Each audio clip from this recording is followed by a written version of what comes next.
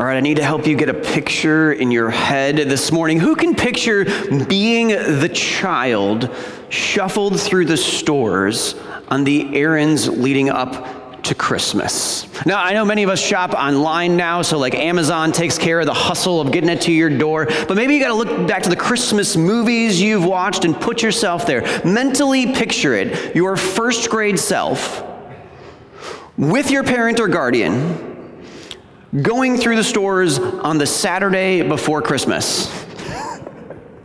Some people are like, ain't no way I am going to the stores on the Saturday before Christmas. But put yourself there. What do you feel? What do you see? What do you experience? I picture 3 shopping bags on one of my mom's arms and me in tow with the other, probably attached to another sibling that I'm told to not let go of. Things are tight, people are intense, the list is long, and the time is ticking. And because you're on your mom's mission, you're squeezing past all the other carts heaped with stuff. You've avoided the aisles because they're too packed with stuff. And so we weave through the clothing racks at Kohl's because we want to avoid the traffic jam. We can't see where we're going, little first grade self. I mean, I'm not that tall to begin with, so I was down there. And all that you can see with mom's hand and the bags behind you and trying to dodge them as she's being the lead blocker working through all these aisles, the gauntlets of other moms out there, and God help the dads that just got started that day. And when you had to be in the aisles, your nose was about at the waist high of things that were, I don't know, sometimes ripe.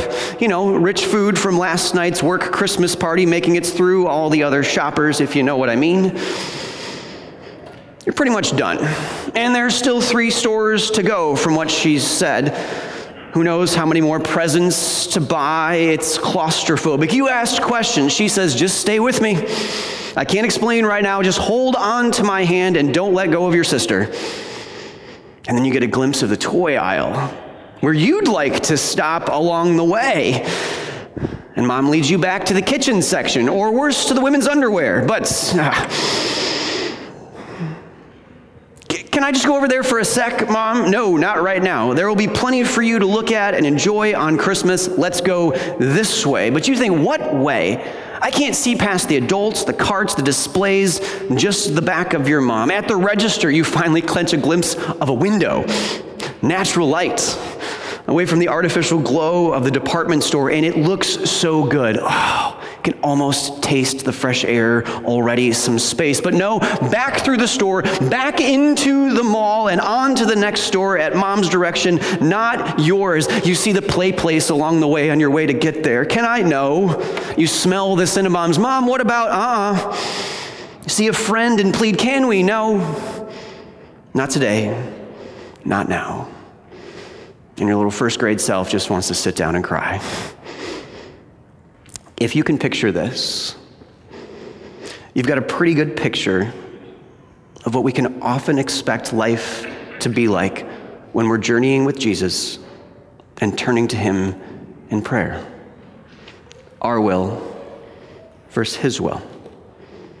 It can often be a place of frustration, especially when the overwhelm of life's burdens surrounds us like carts heaped at Kohl's the weekend before Christmas. When we're weary and waiting for illness to relent, for relationships to rekindle, for opportunities, man, if they could just open up. Lord, I want more of that, more of this. When we're bearing the results of another's sins, their frustration, their unforgiveness, their anger, their blindness to the unrest they create, we plead, Lord, deliver me. And we have to live with results of our own sins, what we wish we could take back. What, man, if we could just do it, we would do it again differently. The unhealthy habits or patterns that we return to, even though we know we won't like where they lead. We lament, Lord, create in me a clean heart And the time keeps on ticking. And the list is long of what you'd like different. And you're struggling to hold on to hope that it could even change, and find yourself looking at the light in the distance that looks so good and turn to your Father in prayer and say, can't we do this instead? I see the light over there. Can I go that way? But God, I don't think I can keep going. And you just keep seeing and hearing, no, not today, not now. And you want to just sit down and cry.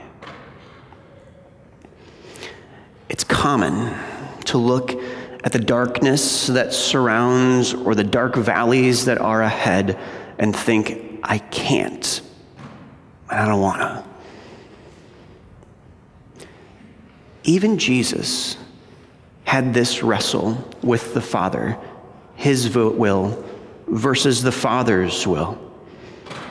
In the school of the Garden of Gethsemane, the lesson was taught as he got down in prayers, sweat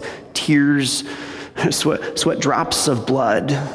I'm sure wept many a tear and said, Father, let this cup pass from me, as he looked ahead to the crucifixion, to the whipping, to the beating, to the suffering and the suffocation and the dying.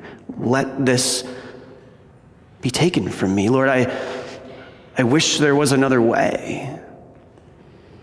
But in the end, he relinquished his will and said, not my will, but yours be done. As followers of Jesus, we can expect our paths to increasingly look like his. So it's no wonder that we find ourselves in similar places. A valley of the darkness of difficulty ahead, and you just want to sit down and cry. Our will versus God's will. And friends, can I just say for a second, if you don't find your will clashing with his, you might not be taking his word seriously enough or taking enough time to address how it applies to your life, because this is the life of following Jesus. Part of being a follower of Jesus is learning to pray, as John Bailey aptly penned in his diary of private prayer. When you call me to go through a dark valley, do not let me persuade myself that I know a way around. For this wrestle is an essential part of growing and deepening our relationship with him. For if our wills led to peace and provision and joy, we wouldn't need him. The deepest peace and the most solid hope is found when we relinquish our will and honestly desire, your will be done. But how can you get there? How do you move in this direction? Not just sit down and cry. Well, let's go back to our Christmas shopping analogy. In a word, trust. Trust that the hand that holds yours and the voice that leads you is trustworthy. Trust that he really is good and really is going to provide for you better than you would for you. Trust that if he would audibly answer you, he would say, daughter, son, even when things don't look good, I am good, and there is good prepared for you. Trust that in his will is our peace. It sounds pretty good to be there, but I don't know about you, but I'm a long way from there. But thankfully, to start moving in this direction, we don't need to somehow conjure this trust out of thin air. God reveals himself through the prophet Isaiah, and we learn that we have more than just his word to help us grow in such a trust that brings such a peace. In fact, there will be a person. In our final week in this series on Isaiah, we're going to be in Isaiah 53. So I encourage you to leave the hymnal there and get out the one that says Holy Bible, if you didn't bring yours along with you. But either way, get out the scriptures and turn to Isaiah chapter 53, starting at verse 1. We'll work our way through the whole of that text in a little while there, so I'll let you have a chance to open up to Isaiah 53, starting at verse 1. A little context as you get there. The people of Israel that are the ones to whom this is addressed are in exile as he speaks to them. Exile means that they've been pulled out of the land that they knew to be their homeland and now have been put into another land and imprisoned there, stuck there in a foreign nation. They are in exile because they wanted their will to be done rather than his. And they just sat down and insisted, and he let them go their way for a time. But in time, they also saw their error, and they prayed and they waited for him to deliver them, to bring freedom, to bring relief to them. They are weary in waiting. And to this, Isaiah is empowered by the Holy Spirit to speak the words of the Lord to them. And in these words, Isaiah has already alluded earlier on before chapter 53 that God would show that he is good, that there is a servant that's been talked about, starting in about Isaiah 40, and a servant that would bring about this goodness. They refer to this servant in Isaiah 53 when we read that as the arm of the Lord. This is the one that's to come. And for the past 4 chapters leading up to 53, God has communicated through Isaiah his insistence. He will restore them. He will bring relief. He is going to fix it. As Pastor Brian has laid out in this series the past 3 weeks, he will act on behalf of those who wait for him.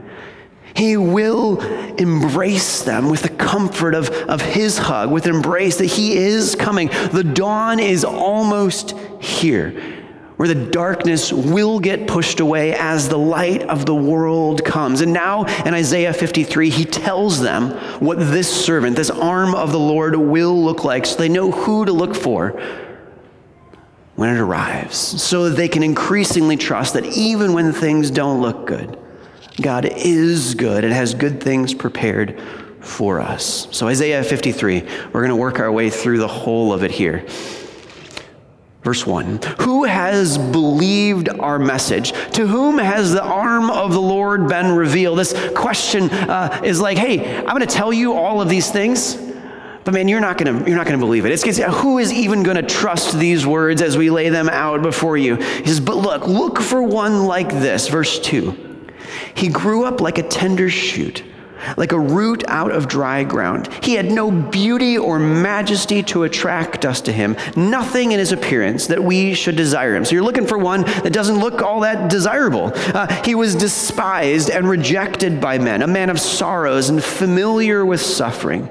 Like one from whom men hide their faces, he was despised, and we esteemed him not. Surely he took up our infirmities and carried our sorrows. Yet we considered him stricken by God, smitten by him and afflicted. He was pierced for our transgressions. He was crushed for our iniquities. The punishment that brought us peace was laid upon him, and by his wounds we are healed. This is the one they're looking for. We all like sheep have gone astray. Each of us has turned to his own way. The Lord has laid on him the iniquity of us all. He was oppressed, and yet he did not open his mouth. He was led like a lamb to the slaughter. As a sheep before her shearers is silent, so he did not open his mouth. By oppression and judgment he was taken away. And who can speak of his descendants? For he was cut off from the land of the living. For the transgression of my people, he was stricken. They're saying his family line will not continue because it seems he's been cut off forever. He was assigned a grave with the wicked, verse 9, and with the rich in his death, though he had done no violence, nor was any deceit in his mouth.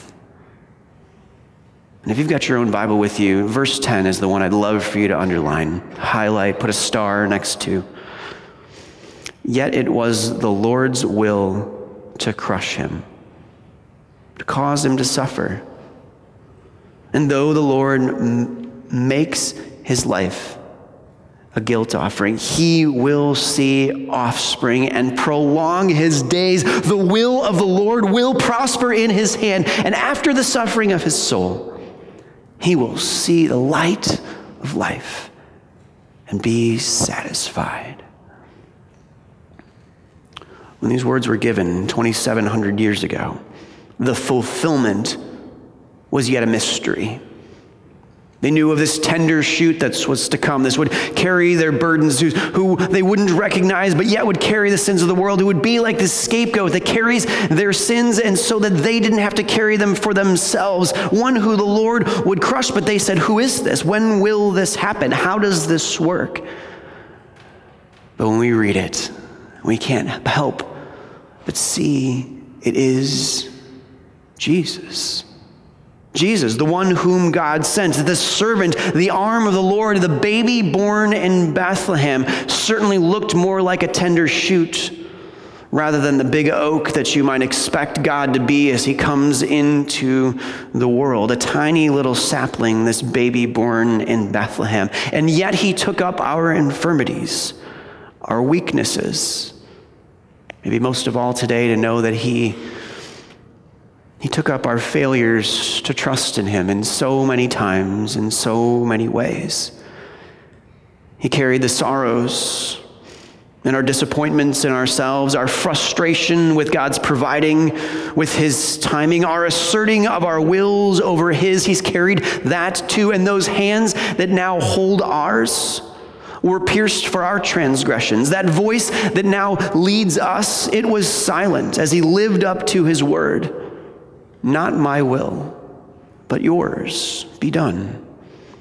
And the Lord laid on him the punishment that was due to us. He was and is the scapegoat for our sins.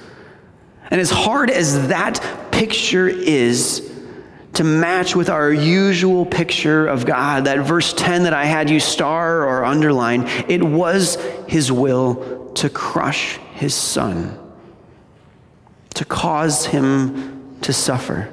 The Father essentially was saying to Jesus in that Garden of Gethsemane, even though things don't look good, I am good, and you can trust that I have good things prepared for you. What's best is not to go around this dark valley, but rather to go through it. Why? Why was it his will to crush his son? How is that good?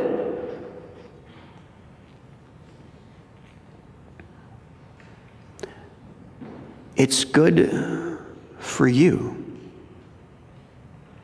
and me. It makes his life a guilt offering, an offering acceptable to God so that Jesus could bring life to the whole world, to you and to me. And in the end, this indeed is good for Jesus because it is his greatest joy that through his life you would have life. That through his life, life would be given to the whole of the world. After the suffering of his soul, he did see the light of life and was satisfied. The point is this: God is unquestionably good because he willingly subjected Jesus to carry the sin of the world in a way that permits you and all of the world to come home to him. This is the truth you need as you find yourself, your will colliding with his, so that you can release your will not haphazardly, but with hope, on the basis of not just a promise, but on a person, the basis of Jesus' very life that was given to satisfy your unpaid debt. And looking at that, we can't help but agree, even when things don't look good, God is good. And I can trust that he has good things prepared for me. Then when life's valleys and darkness has you feeling like a first grader in the middle of the aisles of Kohl's on the Saturday before Christmas, You get to fearlessly pray and really mean it. Lord, when you call me to go through a dark valley, do not let me persuade myself that I know a way around it. If it's your will, lead me through it. A few last things as we wrap up today. As Richard Foster says in his book, Prayer, you can expect that when God crushes you too, by limiting your will to his and not yours,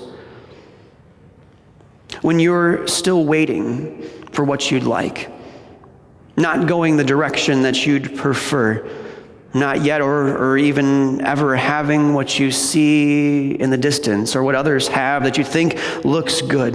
In that surrendering to his will, he will provide you the priceless treasure of transformation. The priceless treasure of transformation to enable you to live in the truth that Paul declares in Galatians chapter 2. I have been crucified with Christ. It is no longer I who live, but Christ who lives in me. And the life I now live in the flesh, I live by faith in the Son of God who loves me and gave himself for me.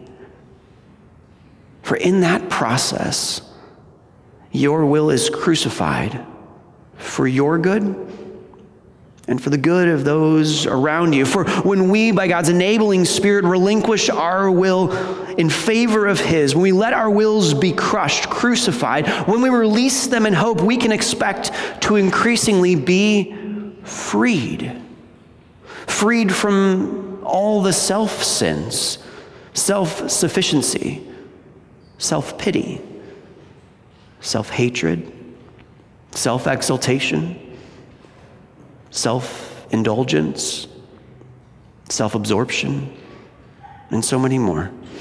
The loss of being led through that dark valley rather than transported from it or thinking you know a way around it. The loss of being in a place of ongoing want leads to freedom for you and blessings to others. Freedom from the burden of always having to have things your way. It frees us to want to care for others, to genuinely put other people's needs first, to joyfully and freely give. It is a lifetime of being in this process, little by little, that God does this transformation, not like a tornado, but like a grain of sand in an oyster. Not destroying our wills, but transforming them with the result that new graces emerge. A new ability to cast all our care upon God. New joy at the successes of others. New hope and a God who is good. And more we freely will what God wills. Remember, that hand that holds you and that voice that leads you is good and will not only bring good for you, but through you to the world, just like he did through Jesus. So don't avoid the valleys that God calls you to go through. They're not just for your good, but for God's goodness to go through you to a world that needs this hope in his goodness too. May the peace of God that surpasses all human understanding keep your hearts and minds in Christ Jesus. Amen. Amen.